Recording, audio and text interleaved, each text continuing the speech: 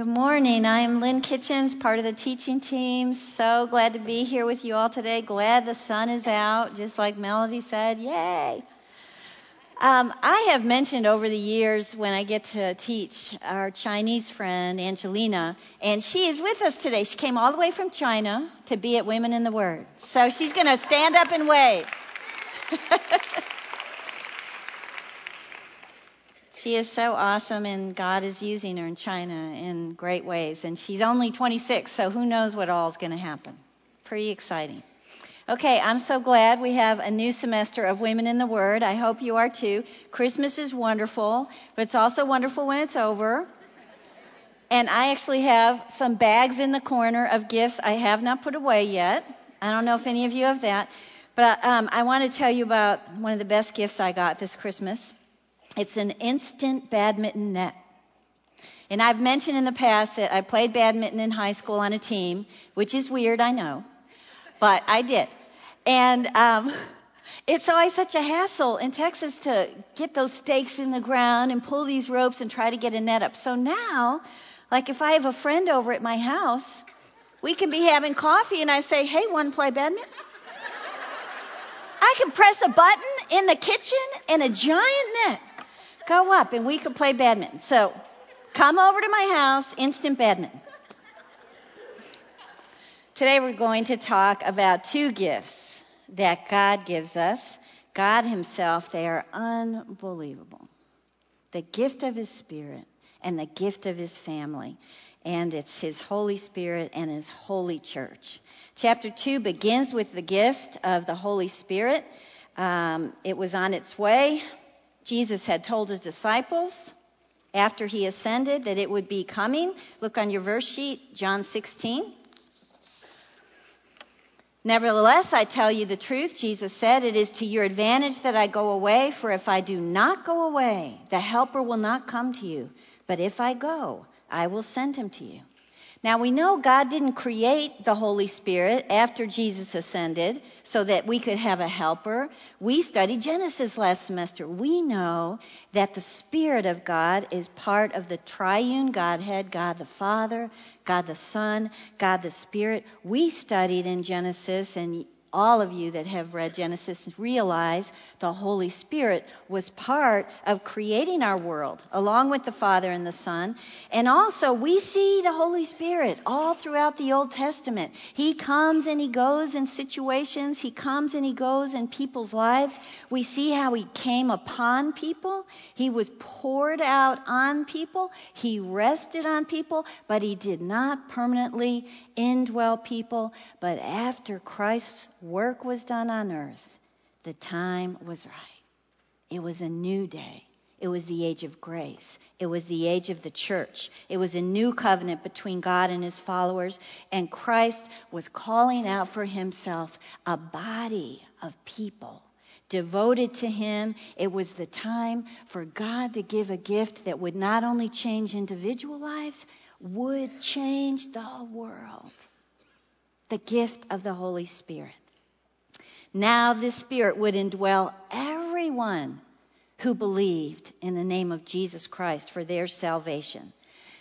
So we know today, all of us, all believers are permanently sealed with the presence of the God of the universe.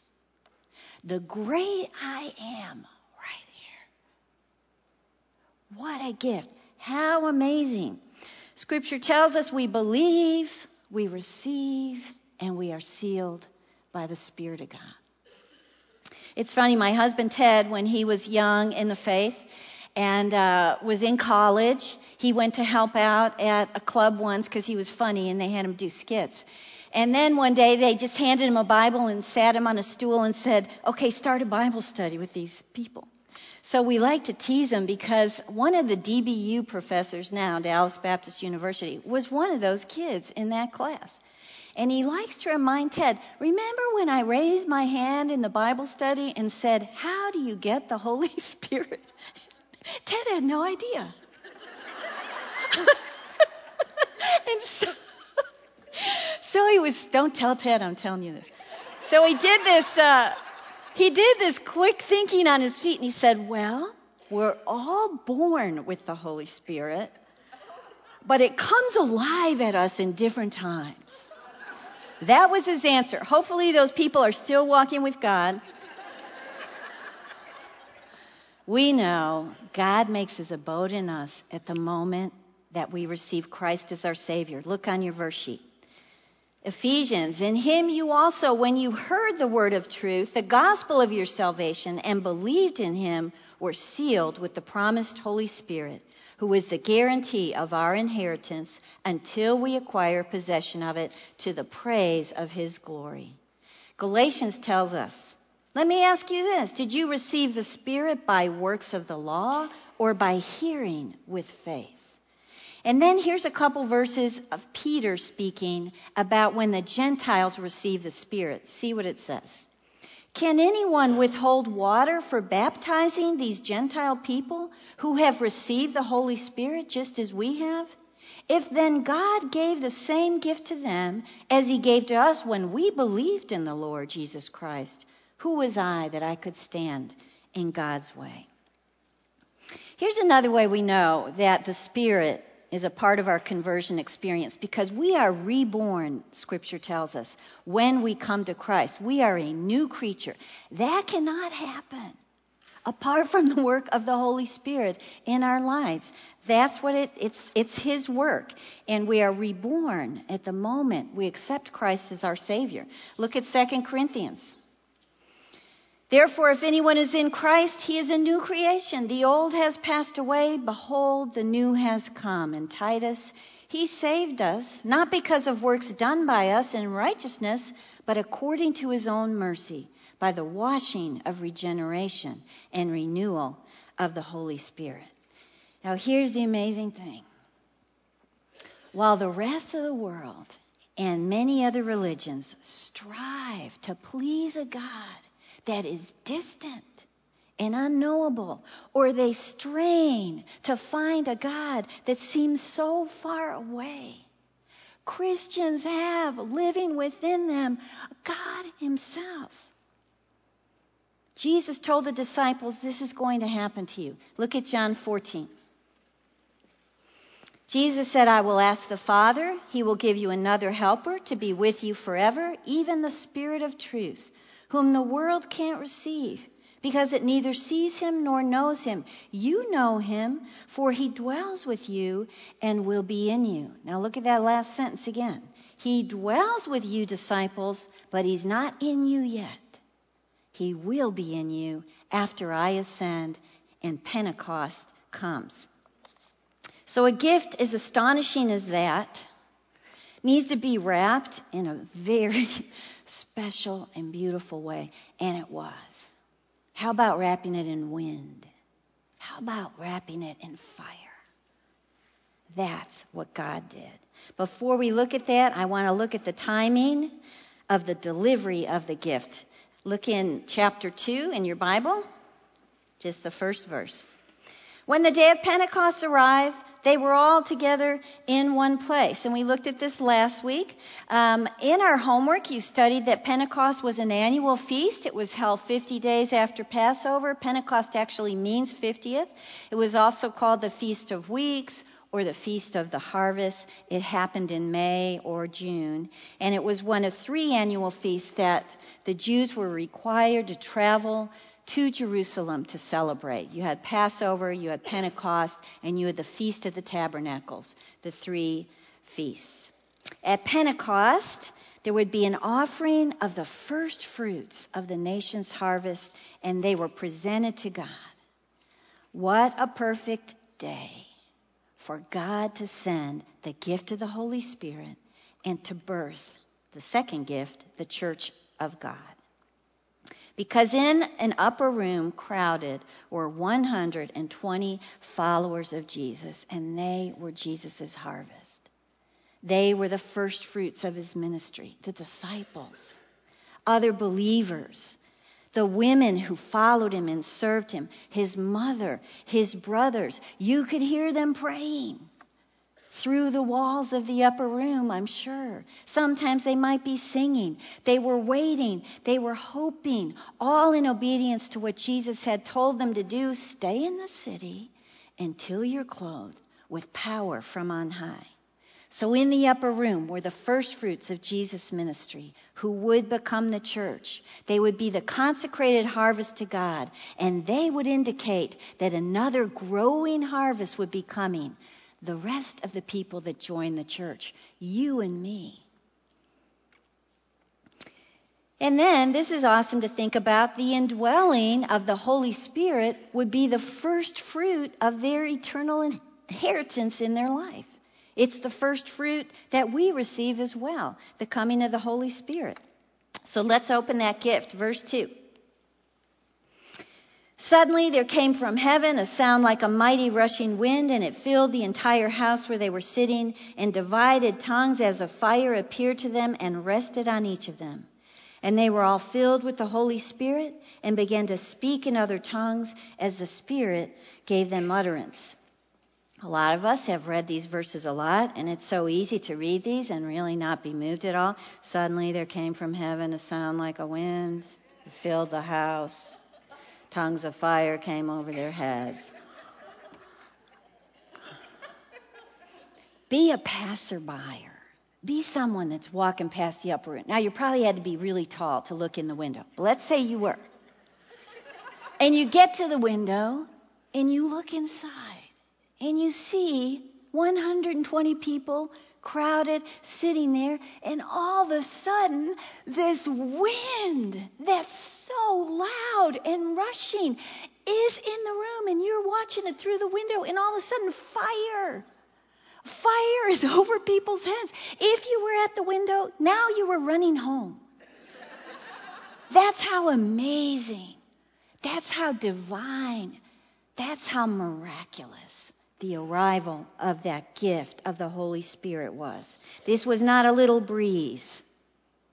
This was a mighty, rushing, wild wind. It says it filled every corner of the room. Fire enters the room, hovers over the heads of the people in the room. Why wind and why fire? Let's look at that wind. The word for spirit is related to the word wind. They both come from the verb meaning to breathe. And both are connected to God bringing new life. For a Hebrew person to say this word, they had to use a lot of breath. So when a Hebrew spoke this word, they were pretty much demonstrating the word. Lots of breath, lots of wind. So when we think about it, I say let's go all the way back to Genesis. Let's go back to creation when we read about the Spirit of God hovering over the dark waters that were formless and were void. The language used in Genesis lets us know that this was the breath of God over the waters, creating and breathing new life into this darkness. And one chapter later, we read the story of the creation of Adam. And we read how God breathed into Adam his breath. And this brought Adam new life. He became a new living being. Without God's breath, Adam would have remained just dust, just matter. So in the New Testament, after Jesus' resurrection, before his ascension, he enters the locked doors where the disciples are hiding, terrified, in great fear of the Jews. They've locked their door. Jesus steps in. He shows them his hands. He shows them his feet. And then he says, as the Father has sent me, now I'm sending you. And then Scripture tells us he breathed over the disciples. And he said, receive the Spirit. Now, we know they didn't have the Spirit indwell them at that time because he told them that would happen after his ascension. But it's the same word breathed that he spoke into Adam. And what he was saying to them was that the Holy Spirit would breathe new life into them because he was calling them to do a really big thing. As God has sent me, so I will be sending you. And so receive the Spirit. It will give you new life. It was the promise when Jesus breathed out the promise of new life and new power when God's Spirit would inhabit them at Pentecost. And guess what? The very same disciples that are here now, locked, afraid in a room, would not be behind closed doors anymore. They would be opening doors of salvation to the lost all around Israel. So here in the second chapter of Acts, when every corner of the room is filled with the sound of a wild wind, we realize the life-giving power of the third person of the Trinity, and we witness a new era. And those who begin a new life in Christ do that with the helper of the Holy Spirit, the inner dwelling of God Himself. So the coming of the Spirit as a violent wind, it symbolized this work of the Spirit to bring new spiritual life and power as He took up residence in the hearts of believers. And I think we know God's Spirit is still the vehicle to be a new creature today. If a person is to be saved from the void, from the darkness that is their soul, void of life, if a person is to be awakened from being lifeless like dust when we're dead in our sins, if a person is to be unlocked from fear to living a life of courage and purpose, God must breathe into them His Spirit. I love what Franklin Graham's ministry is, the Samaritan's Purse. A lot of you do that ministry here at Christ Chapel. And I don't know if you've read his book, but when he was a kid, he was hard. He didn't like God. He didn't really like what his family stood for. He was a rebel. He was really difficult. In high school, his mom used to beat on his door to get him to go to school, and he locked it, and he would just tell her to go away.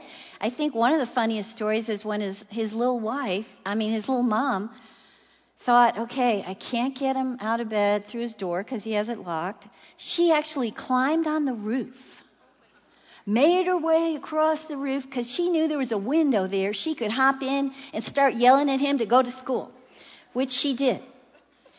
How can that same man be touching and changing lives with the gospel all over the world? There was a day when God breathed His Spirit into Franklin Graham. He's a new person. He's a new creature. He has new life. Okay, fire was the other symbol, and it also represents God. And we remember in the Old Testament, we see fire and flames representing God many times. Remember the burning bush? When He spoke to Moses, He would lead Israel in the wilderness by a pillar of fire. And on Mount Sinai, God confirmed the validity of the Old Testament law through fire coming down from heaven. At Pentecost, God is confirming the validity of the Holy Spirit with fire coming down from heaven as well. And John the Baptist predicted it. He predicted fire would be part of the cleansing ministry of Jesus Christ. Look at Matthew 3. John says, I baptize you with water for repentance, but He who's coming after me is mightier than I, whose sandals I'm not worthy to carry. He will baptize you with the Holy Spirit and with fire. John was saying when the Messiah arrived, He would empower and cleanse a people for Himself. But I think we can even look about this fire. Why tongues? Why did they look like tongues? And I think maybe tongues symbolize speech. In this room, God's children were receiving the Spirit. So from that time on, their tongues were not their own. They had a new message. They had a new purpose. They'd be sharing the good news of Jesus Christ unto the ends of the earth. So with God's purifying presence in our lives, our hearts are set on fire to ignite the gospel into the lives of others. And that's immediately what happens in the upper room. After the wind and after the fire came praises in many languages.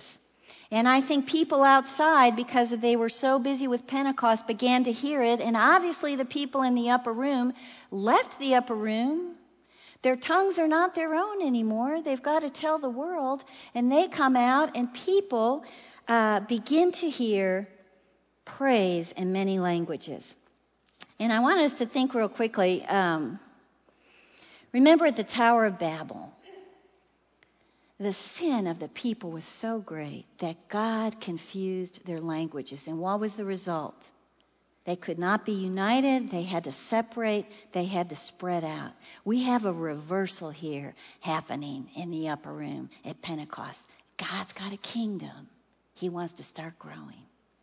So he's going to cause them to speak in languages where everyone can hear the truth, to build a kingdom for himself, to build the household of God. I had a little experience of how this is true. When I graduated from college, I was a French minor, and so Ted took me to Paris. And I thought that was going to be really fun. And so I could sort of read, and I could sort of speak, and I could sort of talk, so that was really fun. And one day, it was this warm, sunny day, and there was a little pond. And I don't remember what we were doing, but I was sitting by myself on the edge of the pond, and this very typical little Frenchman came and sat next to me with his little beret and asked me a few things, and I answered him back. So for a while, we felt sort of united. But then he went off into this long, long story.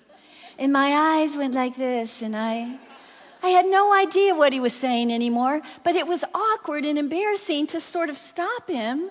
So unfortunately, I didn't stop him. He probably talked like that to me for 10 minutes with me not understanding one thing he was saying. So I was going, which was so embarrassing. And all of a sudden, he got real quiet and looked at me and said, "You don't speak French, do you?" So the jig was up, but I had felt like I have a new friend, and because we could no longer communicate, I just wanted him to go away. At Pentecost, everybody began to tell about the glories of God in languages that everyone could understand, uniting every people group. Everyone around them speaking living languages of the people who had arrived in Jerusalem to go to Pentecost and other Jews who were living in Jerusalem. And the word for language here is just that. It means a spoken language. It does not mean some utterance that is unidentified. They were speaking of God's mighty works and other evidences. This was evidence of the presence of God's Spirit, and it marked the beginning of believers witnessing to the world. Let's look at verse 5. Now there were dwelling in Jerusalem Jews, devout men from every nation under heaven. And at the sound of these languages, the multitude came together, and they were bewildered, because each one was hearing them speak in his own language. And they were amazed and astonished, saying, "Are not all these who are speaking Galileans? And how is it that we hear, each of us, in his own native language?" So we have two possible reactions here. Oh, wait, let's go back down. Let's go down to verse 11. We're not going to read where they're all from. Here's who were hearing it, both Jews and proselytes, Cretian and Arabians. We hear them telling in our own tongues the mighty works of God. And all were amazed and perplexed, saying to one another, "What does this mean?" But others mocking said, "They are filled with new wine." So here's the two reactions to the mighty works of God in our world. Either they're astonishing to a person, or they're ridiculed. We have the two possibilities here. In this case, the scoffers decided the people were drunk. Now, have you ever been somewhere where 120 people are all drunk together at the same time? Wouldn't be happening. When it says they're filled with new wine, that translates sweet wine, which came from a particular grape, which had a very high alcoholic content. So they thought they'd figured it all out. When the world doesn't want to believe the truths about God, their arguments seem very rational. But we want to see the second gift of God, the church, take action, God's family. Peter, now he has the living God indwelling and empowering him. Now he has a fellowship of believers around him called the church, supporting him. Now he has the 11 disciples standing next to him, strong and tall. witnesses of Jesus. And Peter rises up and boldly begins to tell everyone who's been listening the truth about Jesus Christ. Now remember, this is the Peter who denied Jesus 3 times in the Garden of Gethsemane, the Peter who locked the room after Jesus' crucifixion in great fear, the Peter who decided he would return to a career of fishing after the crucifixion of Jesus. This same Peter now puts out his fishing pole and goes fishing for the souls of men. We see the first sermon. 3,000 souls won for Christ.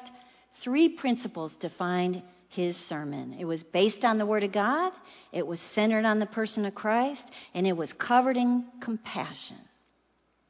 And Peter is so wise. He begins his sermon anchoring his theme in the scriptures that would have been very familiar to the Jewish people that are standing around, the crowds of thousands of people standing around Peter and the disciples and the new church. Look at verse 14. But Peter, standing with the 11, lifted up his voice and addressed them, Men of Judea and all who dwell in Jerusalem, let this be known to you, and give ear to my words. These people are not drunk, as you suppose, since it's only the 3rd hour of the day. But this is what was uttered through the prophet Joel. In the last days it shall be, God declares, that I will pour out my Spirit on all flesh. Your sons and your daughters shall prophesy. Your young men see visions. Your old men shall dream dreams. Even on my male servants and female servants. In those days I will pour out my Spirit, and they shall prophesy. Okay, so first Peter makes the obvious.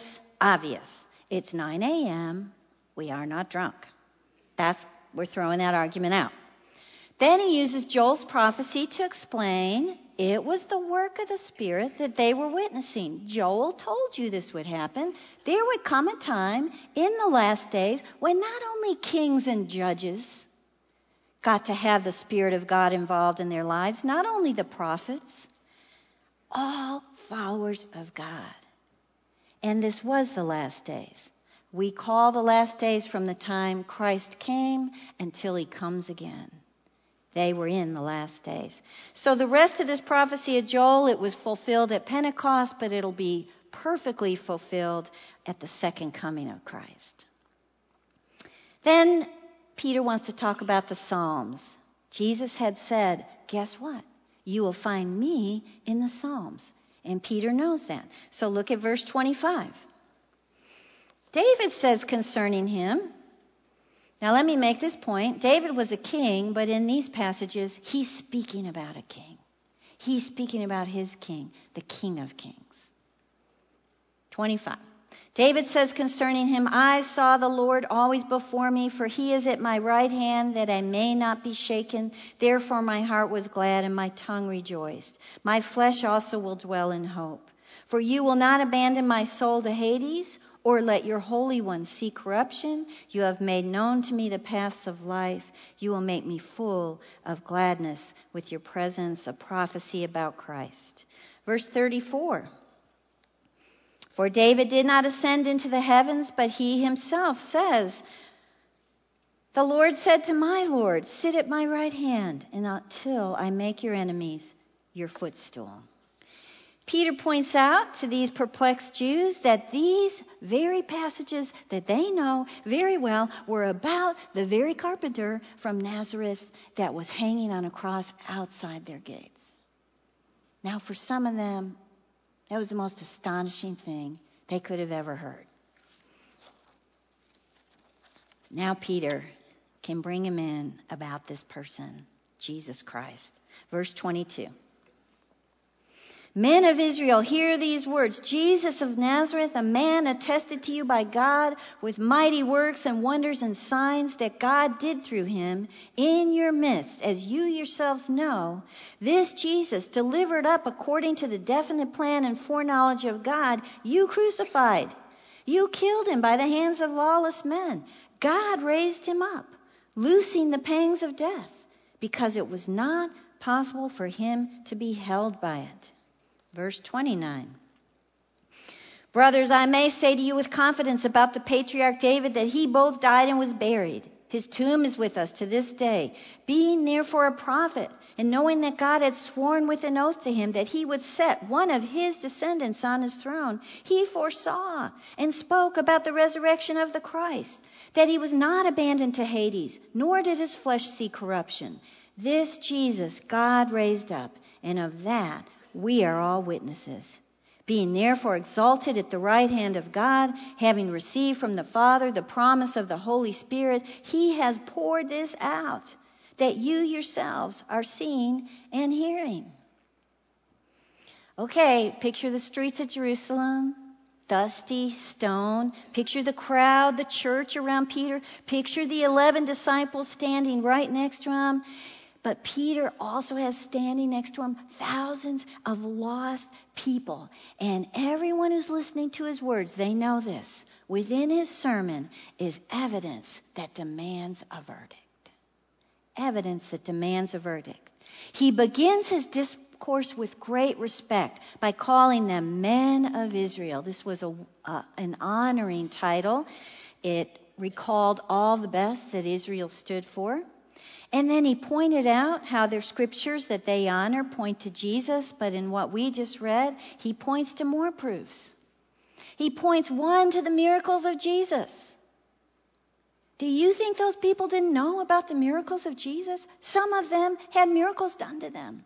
Some of them lived next door to people who had miracles done to them, and almost all of them had heard about the miracles this man Jesus performed.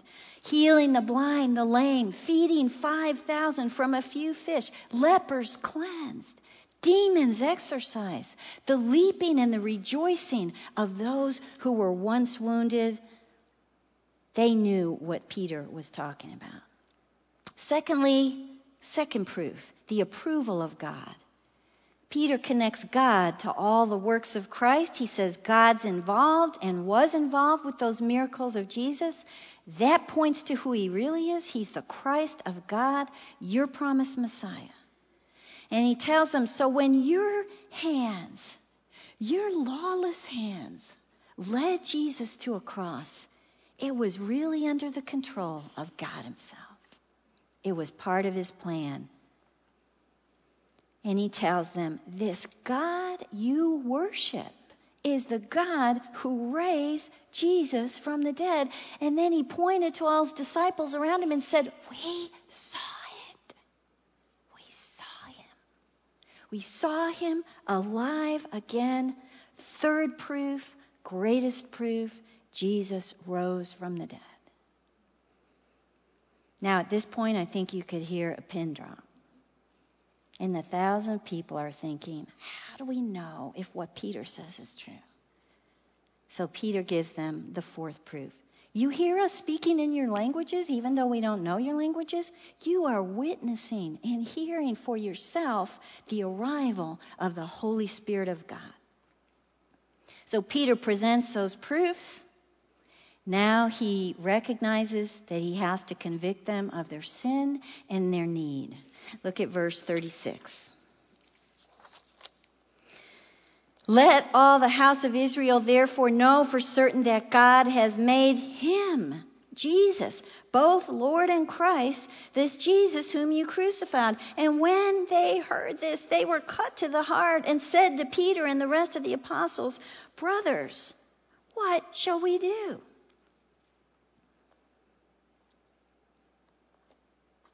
And Peter said to them, repent and be baptized, every one of you, in the name of Jesus Christ for the forgiveness of your sins, and you will receive the gift of the Holy Spirit.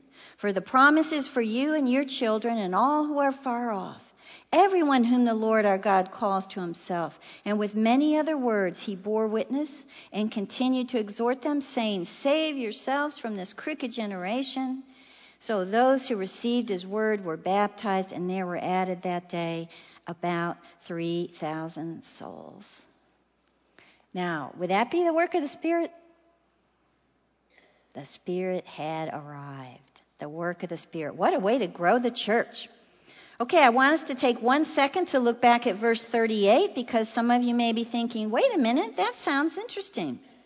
Repent and be baptized, every one of you, in the name of Jesus Christ for the forgiveness of your sins, and you will receive the Holy Spirit. So, this seems to be saying baptism is necessary in order to be forgiven and to receive the Holy Spirit. The best way to unpack something that's confusing like that is to compare it to other scripture. We just read all those scriptures that wouldn't go along with that. But let's look at one more, Ephesians 2. For by grace you've been saved through faith. It is not your own doing. It is the gift of God, not a result of works, so that no one can boast. So let's look a little closer at this verse and Peter's instruction. First of all, repent. That means to turn. Turn from your unbelief and sin and turn to Christ. Then he says, be baptized as an outward sign of your faith and forgiveness. So that would be good so far. But then what stops us next is the word for.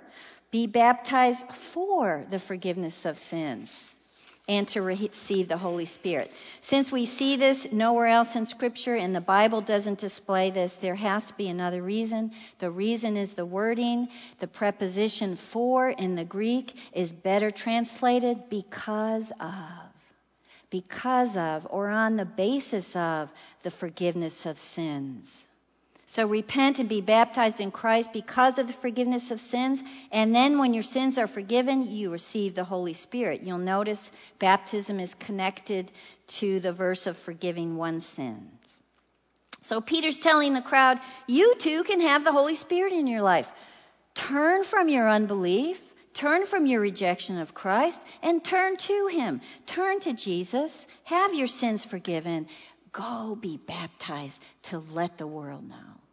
Display your new faith. Believers are baptized in view of God's work of forgiveness, not to receive God's forgiveness. You've already received that. Peter's sermon next is covered in compassion.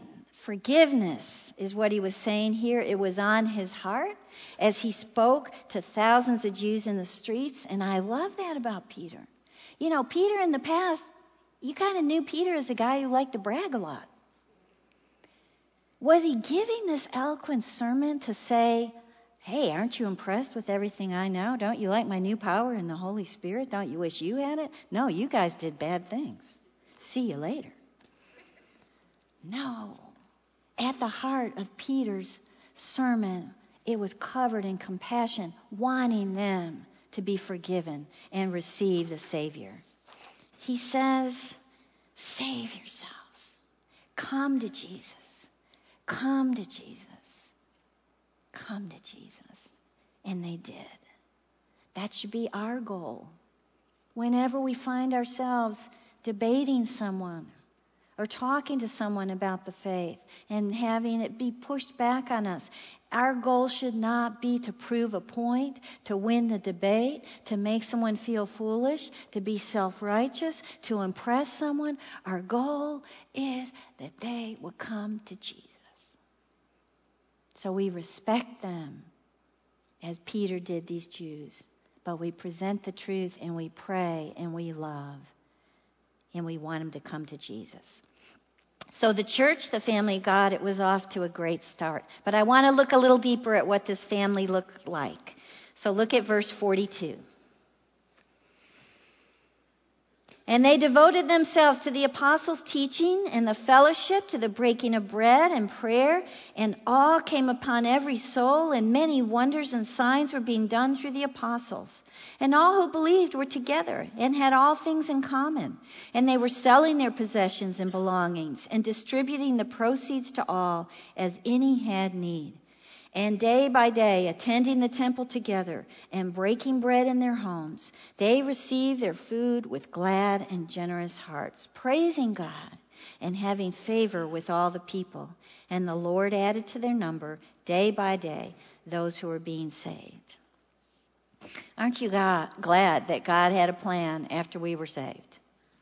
To empower us with His Spirit and to support us with His family. So what does the church look like? The early church gives us a great picture of it. First of all, what's the first thing mentioned? Devoted to the apostles' teaching. It's not insignificant that this is the first thing mentioned here. A church has to be devoted to learning the Word of God, or it is not a church. And the apostles' teachings, they were authoritative because God was teaching through the apostles. And the New Testament scriptures today are also authoritative for the very same reason. The New Testament is the Lord teaching through the apostles' recorded witness. Also authoritative. And I love it that the words were penned under God's leading in both the Old and New Testament. And what other book do you know that is absolutely alive this many years later? That can change lives, that can comfort our hearts, that can give us direction, that can draw us near to our Creator. No other book does that. It is alive. It was so interesting that I had coffee with a friend this week, and she was telling me how she wanted to study the book in a class of Philemon. So she's studying the Word of God and starting to get uneasy and continues to study the Word of God. And God begins to open her heart. You need to forgive your mother. You haven't forgiven your mother. She said, if I hadn't studied that book of the Bible, I don't know how many years it would take for me to realize how much sin I was harboring in my heart against my mother. Because of God's Word, because it was written through the guidance of the Holy Spirit, it is alive, and her relationship with her mom is entirely different today. That's what God's Word does for us. The apostles we see here, they were also equipped by God to continue in the very miracles Jesus did. Why? Because God would use these miracles to authenticate the gospel, to authenticate this new good news, to authenticate the birth of this new group of people. And what were these people like? They were devoted to each other. You've heard the word koinonia.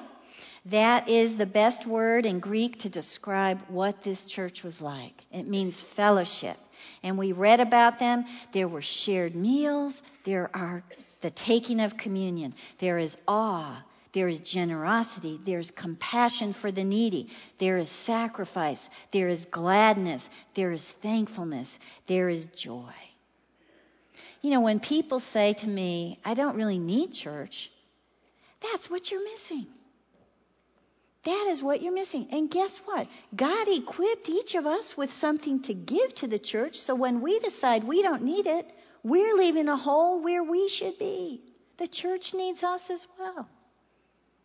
This was an incredible place to be. They're also, of course, devoted to God. There is prayer. There is praises to God in a healthy church. And you know, the Jews were used to going to the temple every day. So it tells us here that that did not change at this time. But think about how different their prayers would be. They would go to the temple because they were realizing everything we've been praying about and studying and reading, it has happened. Now we understand the Messiah has come and he's going to come again. And I think those people went to the temple every day to pray that the nation Israel would come to understand this incredible truth. The early church was visible by people in Jerusalem, and because they had such a unity of heart and spirit, and they had so much joy, it says the church was respected by people. We know that eventually changed when persecution came along, but that's what was happening here. What's the outcome of a healthy church? Two things. God was adding to their number those who are being saved, salvation, and maturity. Each member in this church was growing in their understanding of God. Look at our last verse, Ephesians 2.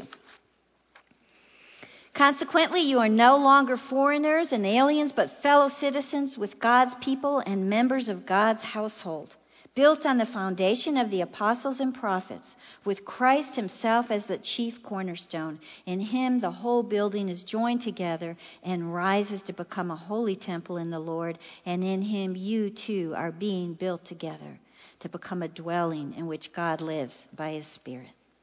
So let's close by unwrapping God's gifts to us one last time. When we open the gift of His Spirit, we believe, we receive, and we are sealed by the Spirit when we believe in Christ.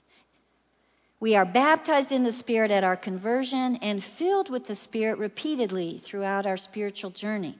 So if anyone ever comes up and asks you, have you been baptized in the Spirit? Here's your answer. Praise God, yes. When I accepted Christ as my Redeemer, yes, I was baptized. But have you ever been filled with the Spirit? Okay, if you're living a disobedient, undisciplined life with no relationship with God as far as prayers, you would have the Spirit, but you'd probably be grieving the Spirit. So no, you probably wouldn't be filled with the Spirit at that time. He would still be living in you, but you would not be filled. But if you yield to His work, if you walk by the Spirit every day humbly, if you pray and you talk to God and you know His Word, the answer is yes. He's going to fill you. It's not going to come about just by a prayer and then you go live your life how you want. It comes about by choosing to walk alongside the gift that He's given you in your heart. And I think there are different valleys and mountains you and I are going to face, and you all know this, where God fills you with different times for different situations. And then for God's family, when we unwrap that gift, we find a family that joyfully joins us in our pursuit and our purposes of God. What a generous God. When we recognize His great gifts, we have to recognize His great love for us. Let me pray. Lord, thank you, thank you. Thank you for loving us so much that you provide all we need to live this life to bring glory to you. And we pray this in Jesus' name. Amen.